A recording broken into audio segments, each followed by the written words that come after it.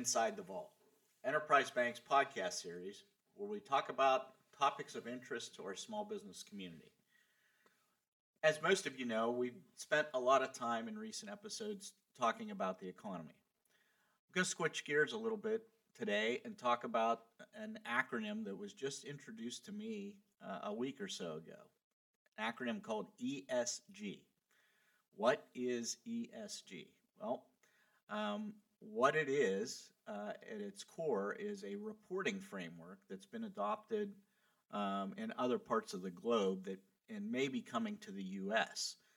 For those of you that read financial statements, you'll often see a lot of disclosures in publicly traded companies in terms of their financial performance and how they operate. Well, ESG takes that a step further. ESG stands for environmental, social, and governance.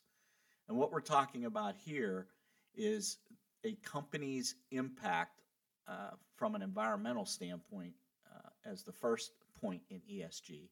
And what that means is what impact do they have from a carbon footprint perspective, from a land use, water use, natural resource perspective. The second pillar of ESG, which is the S, is social. And that's where we're talking about a company's particular practices with regards to its employee relations process, its health and safety of its internal processes and products and services that it offers to the public.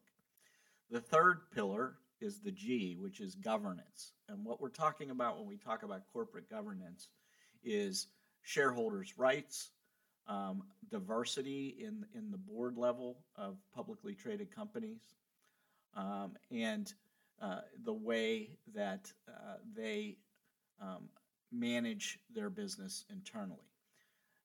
I have with me again today Chuck Lai, President and CEO of Enterprise Bank. And Chuck, you were actually the one that introduced this ESG terminology to me recently, and I think you got some eye-opening information about it at a recent banking conference. Can you talk a little bit about that? Sure.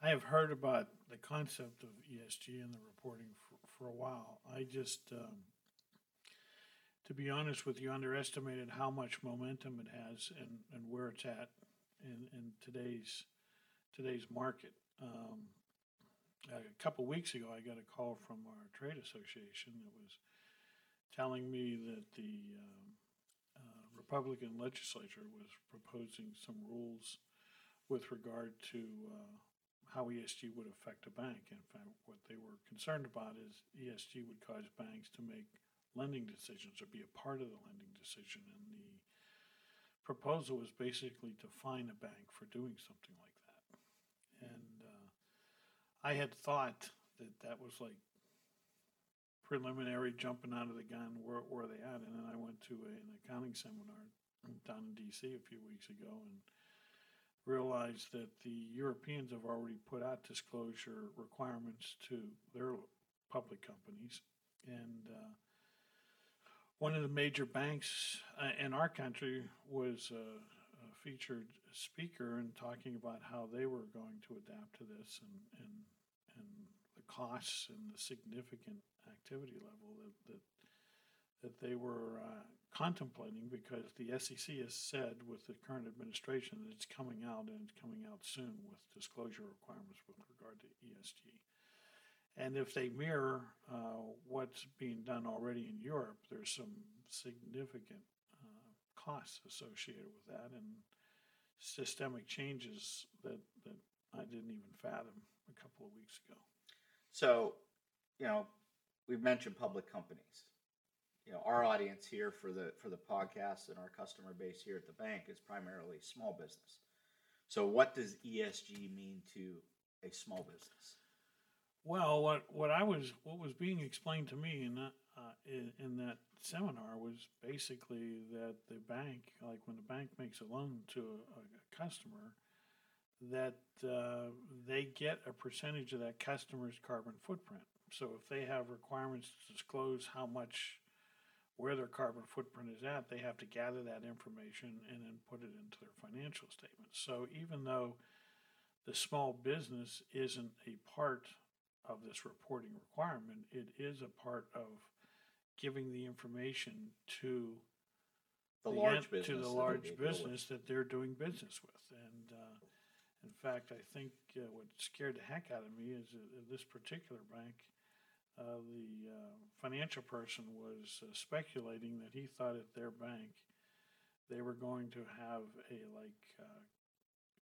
a carbon footprint treasurer that basically, as you come into the bank to do business, they'll watch what your carbon footprint is, and if it doesn't work well with them, and I guess I should digress a little bit. The way the regs work is, for instance, if I make a loan to you for $500,000 and to start up a company, and you put in $500,000 in equity, that means half is leverage and half is equity. Well, half of your carbon footprint comes over to me as the bank. Just because of a lending relationship. Right. So that's part of making up and creating what your disclosure. So it means I have to go out and gather all this information from all my clients, which means they have to provide it to me. And where they're going with it is, some people believe they're going with it is they'll do exactly what this bank had said it's going to do. They're going to have a treasurer of carbon footprint, and if your carbon footprint's too big, when I take your half, I'm not going to make the loan to you. I'm not going to do business with you. And that's the exact fear that the Pennsylvania legislature people are having when they're starting to come up with laws that says if you do this, we're going to fine you. And so here you have one group of leadership saying you need to do this and pushing you in this direction, and you got another group at the state level saying if you go that way, we're going to come after you. So you're kind of between a rock and a hard place. And again, this is one of those situations where leadership doesn't coordinate with one another. Everybody isn't on the same page with regard to this. And some people are pushing it through rather hard. And so you're going to have conflicts here, and that's what we're getting ourselves into. Is that not inherently discriminatory based on the industry that a business would operate in? I mean, obviously, businesses that manufacturing businesses, energy related businesses, I mean, they're gonna have larger impacts. I would speculate that if the salespeople in that particular bank in that seminar that I attended heard that discussion, that if you were in any energy related business and you banked with that bank, you wouldn't 2 seconds later. So again, I think this is new and everybody's speculating, and they're struggling with how do we put it through. I think, if you're I'm sure people analyze what they're doing. If you're trying to appeal to a very younger group of people and a very academic kind of mindset, you're going to grasp onto this and be very pro. If you're part of the real world, you're going to look back and say, does this really make sense? And is this where I should apply my resources? And that struggle has to be put in place. But that's, we kind of touched base on the core of this when we had a podcast like a year and a half ago. We were discussing how we entered into a world type of agreement where we reduced our coal usage to better the environment, which I think a lot of us that believe in that global warming is taking place could get around and say, yeah, this makes a lot of sense. But then, we did some research and we looked at it and we said, hey, the U.S. has cut back its coal resources a lot. But then when you look at the coal usage for the whole world, it continued to go up dramatically. And when you look at the detail, all the savings from us and other countries that cut it back, India and China more than used it up and continue to have it grow. So there's been no progress in that area really whatsoever. So in academia, that made a lot of sense. In the real world, unless everybody comes together and agrees together, it makes no sense at all. Or we build a bubble over our country. Well, the last time I looked, we can't have our own air bubble, and then everybody else has a different one. So until we come up with that technology, I think, again, this is a expensive academic exercise that probably won't have a real value unless you get the whole world to come behind it. It's a very good point. So, with regard to the reporting requirements themselves, I would guess they're going to be for these larger companies. There's going to need to be armies of accountants, doing this work. The speaker at that seminar, my recollection is the speaker at that seminar talked about a European client they have. There was a very large European client and public company, and their accounting group estimated they would hire 1,000 new accounting type employees to gather this information and write the disclosures for their financial statements. And they estimated the financial statement disclosures would be between 200 and 300 pages long, and that this 1,000 people that they were going to hire would just work on this year round. That's what they did. I kind of fail to understand how that creates a value in the real world unless everybody gets on board. Because yes, you'll be able to measure what your carbon footprint is, and yes, you'll be able to measure you having a problem.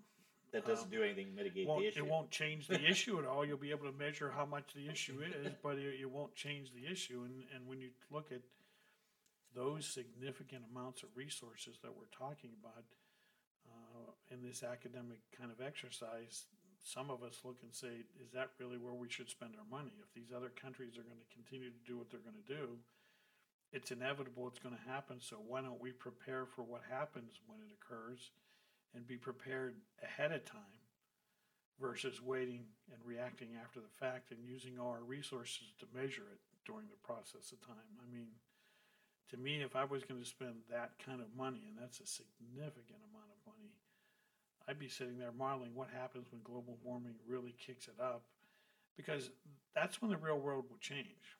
When, the oceans rise or whatever those types of things, then the population's going to get mad, and then they're going to go after the leadership and they'll make an adjustment. But when you're looking at some of these countries that aren't really democracies, but they have a set leadership, well, until enough people get angry and make a difference, it won't change. And so that's the way the real world is, unless we want to go to war with them all to make a change. And that doesn't make sense either. So you might as well just accept it's going to happen and mitigate it.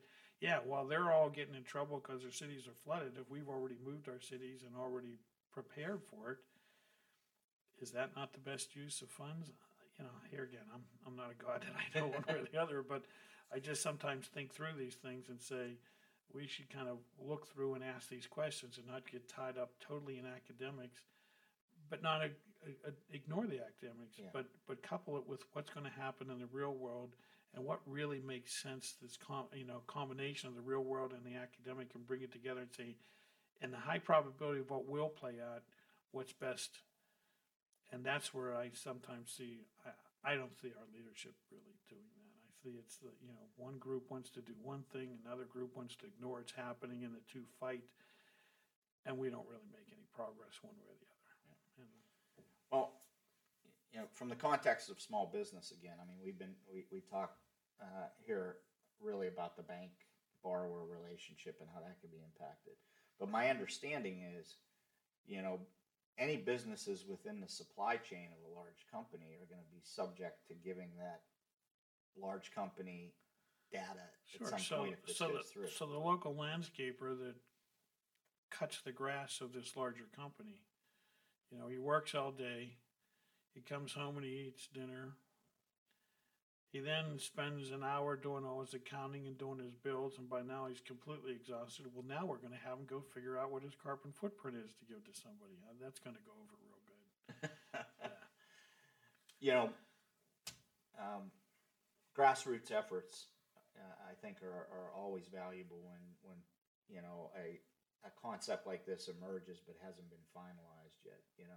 We had a discussion a year or so ago in a prior podcast when legislation was proposed that the IRS was going to review all transactional account data for small business deposit accounts, and we and others were fortunate enough to get that word out early, and that got tamped down, not necessarily permanently, because it doesn't seem like anything in Washington dies permanently. But what can businesses do right now with the idea that this might become reality in the U.S. here in the near future? I'm not sure I have a quick, easy answer for that. I think the best thing to do is for leadership, if this is what they want to do, to really educate people as to what this really means to them. And then let people make up their minds as to whether they think it makes sense or not. This is one of my things that it's a democracy, and life is not easy, and there's always, roadblocks in front of everything that we want to do. That's just the way life is. But in a democracy, it's, supposed to be the people get to make a decision. And so to me, leadership in the country needs to educate people as to what this means. When the SEC, somebody says we're going to go do these disclosure requirements because environmentalists say this is the way it should be, well, educate everybody as to what this means beforehand and let all the parties think through it and work as a team to again, bring academia to the real world and come up with a real world solution. Instead, we seem to have this mindset that who's ever in leadership is smarter than everybody else, and I get to dictate what it is. And I'm not pointing fingers at Republicans or Democrats. Whoever's in power seems to think that they're smarter than the rest of the people, and that they, it's like when you have a law. In the last podcast, we talked about a law that we put in that spends money, almost all spends money, which we know creates inflation, and then you label it what? Inflation Reduction Act. Exactly. Now that's not being honest with people, educating them. It may be a good reason. It probably should have been done, but don't misrepresent what's going on to everybody. And I think the same thing goes with ESG. You've got environmental people who are saying get rid of the carbon footprint, do all these things, but what you're not doing is saying, well, what happens to the cost of energy? How are we competitive with other countries? What does this mean to our future lifestyle? Because you can't ignore that either. And so if you go to the American people and say, if we go to, green energy all the way across, the price to run your vehicle is 10 times what it is now. Well, people need to know that to make a decision whether that's a priority or not. And right now, we don't give them that information. We just give the bits and pieces of information that we want them to hear so they make the decision we want them to make and not give them the full story. So from my perspective, that's what we should be doing. And that is educating everybody as to what these things mean. And it's a little hard to do that when they haven't even come out in the rules. And they don't really involve everybody in the discussion process, only the people they want to come up with the results they want. Well, I think the warning's going to be, if this comes to fruition, it's going to be, talked about as being a burden for public companies. But when you start talking about lending relationships and vendor-supplier relationships, that's going to pull in a lot of businesses whose one of their number one complaints, Chuck, you and I hear it all the time from our customers, is the burden on small business just to comply with government requirements. I'm hoping, I'm hopeful, but at least in Europe right now, this is creating a burden on a lot of businesses. Well, a part of it is education. Like the example you gave, for years, leadership has caused banks to be police people. We are spending just huge amounts of resources to look for money laundering and all these types of things and all the fraud and everything that runs through the system. And that means looking at your private information and analyzing your deposits and everything that's going on. Whether you want that, and there's a benefit to that, it does help to reduce those things. It also hurts everybody's privacy. When it came out that we are now aggressively looking and sending to the government every piece of financial information you have in a bank, you heard the response, no. Well, what happens is they don't tell everybody. In that case, because we gave grassroots information that said, this is what this means as a practical nature, are you okay with this? The answer was no. Well, I think with ESG, it's the same thing. What does this really mean to you? What does this mean for the price of your fuel? What does this mean for the electricity, the gas costs, how to keep your house warm, how to get transportation costs? What do these things mean? When you tell that to the American people, you'll find out how they feel. But we have people in leadership that push back against that because they feel they know the right answer and they have to do it and get it done. And if that means misleading, we'll mislead. So I think when it comes to us as business people, to the extent we get the knowledge to understand what's going on, we need to communicate it out there and let people start to speak with their votes and make a difference. Right now, even when you look at political advertisements, how many times have you seen it misrepresent what's going on? It's the normal. I mean, I remember one of our board members, Melissa Hart, who was very pro-military. I mean, very strong support. And she vetoed a bill when she was in office that had funding that only armored half put the funding out there to armor half the vehicles going over to Afghanistan. She vetoed it because she said it should be 100%. You can't protect half. Yet when she ran for election the next time, they put a load out that said she didn't support the military because she didn't vote for this bill. That has become common practice. It's like I joke about the labeling of what the inflation bill and calling it the anti-inflation bill. You're misrepresenting the truth to people, and people need to be educated so they understand that's happening. Right now, you hear something and you don't know whether it's truthful or not. And that's the real challenge we have as business people, to get the truth out to people so they can make good decisions. Absolutely. So I think the takeaways are here for our clientele, small business, is at this point become aware of what's going on to the extent that you can. Make your voices heard through your local legislators. And I think the biggest takeaway is for any of the parents and adolescents that are watching or listening to us, send your kids for an accounting degree. Probably going to be a lot of job opportunities coming up if this moves forward. Chuck, once again, thank you very much for your insight. And for those listeners and viewers, you can email us with any comments, questions, or ideas you have for future topics or points of discussion at insidethevault@enterprisebankpgh.com. You can listen to us on all the major podcast platforms and in video format on YouTube. Thank you very much.